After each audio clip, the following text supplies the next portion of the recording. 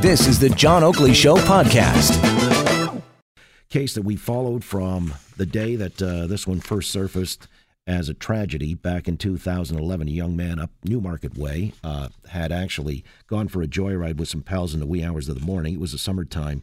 And long story short, when a police constable pulled him over, it ended in the young man behind the wheel being paralyzed, a quadriplegic, and police constable Garrett Styles losing his life when this van tipped over in a ditch as the young man behind the wheel, 15 at the time, tried to make a getaway with Styles sort of hanging from the window as he was trying to take the keys out of the ignition.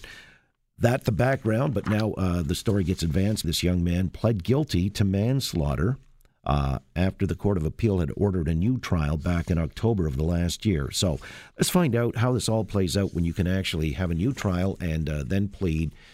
And when you're a quadriplegic, what type of sentence would be appropriate to be meted out? Joseph Neuberger is Global News Radio's legal expert with Neuberger and Partners, and he's here to answer all. Joseph, good afternoon.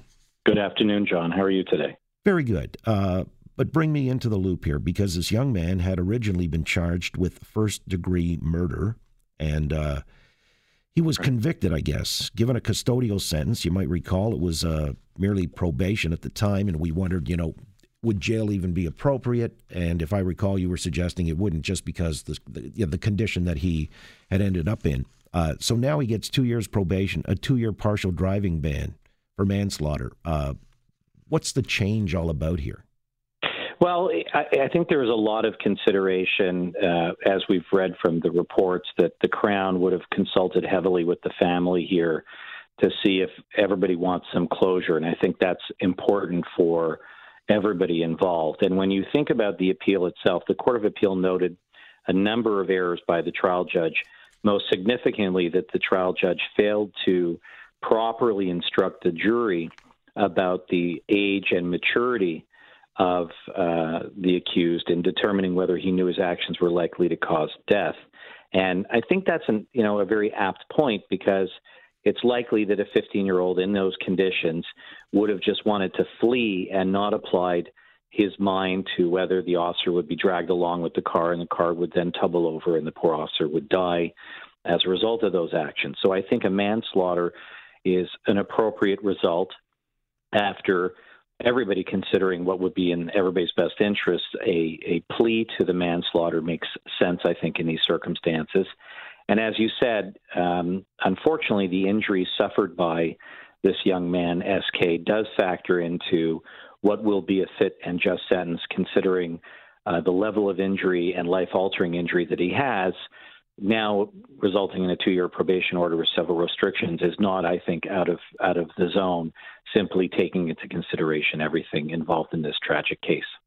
So, Joseph, when you say the level of maturity, is that distinct from age? Because he was 15 at the time, but also when he was 14, similarly, went for a joyride, took the parents' van. So he was not unaccustomed to doing these kinds of things that were obviously illegal. So he was a young scofflaw.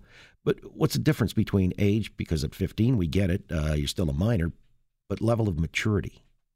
Well, we have people who are 20 and not mature, and people who are, in their 70s and president of the United States and not mature. I mean, the reality is maturity is a psychological and emotional component of an individual, and somebody can be 15 and quite mature. So you have to take into consideration not just simply the age, but what level they're acting at. And if this is a child, and you're right, maybe somewhat conduct disorder, taking a car without consent, doing stupid stuff, but not really applying the mind. Their behavior is consistent with somebody who's incredibly immature. And we know at age 15 and 16 and 17, we don't have individuals with fully developed brains. So you're taking into consideration age, but also the emotional and intellectual ability of that person, given other circumstances that would be before the court for a jury to consider. Except that, again, he seems rather sly. There was a certain savviness about it all. Took the parents' car, had to hustle home by 4:30 a.m. so he could have it in the driveway by 5 so his parents wouldn't know. He had texted friends saying, hey, I can get the van. We can go for a joyride. I know that may not speak necessarily to a level of maturity or immaturity, but it shows there's a certain deviousness behind it all. No, I don't disagree with me. I mean, this is conduct disordered behavior, whether he has a conduct disorder or not. It's rule breaking. it's mischievous and he knows what he's doing and he's trying to cover his tracks and get home in time. So there's no doubt about that. He's capable of doing that.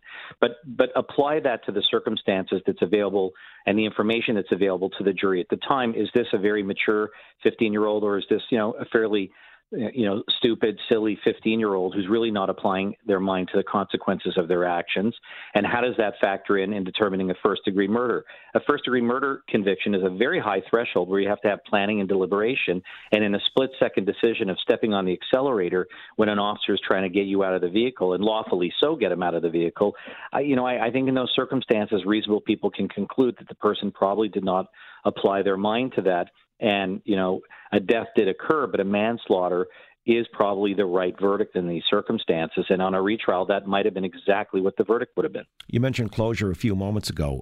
The fact that this young man actually spoke to the children of Officer Styles, a mitigating factor in terms of this sentence, or is it just for the sake of, wanting to effect closure for all parties?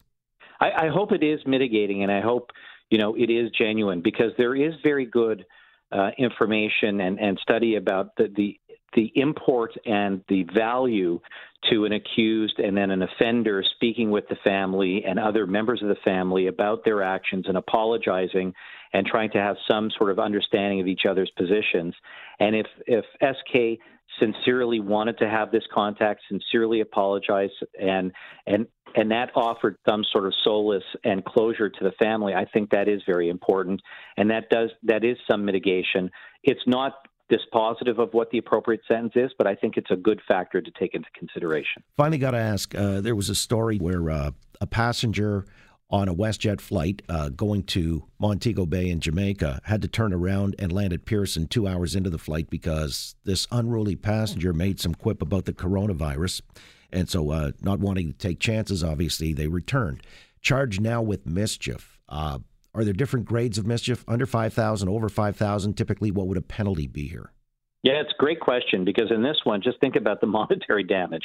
This has had a monetary impact to the passengers losing a day of their flight, as well as the people who were stranded in Jamaica and had to spend time there. So they have their own damages.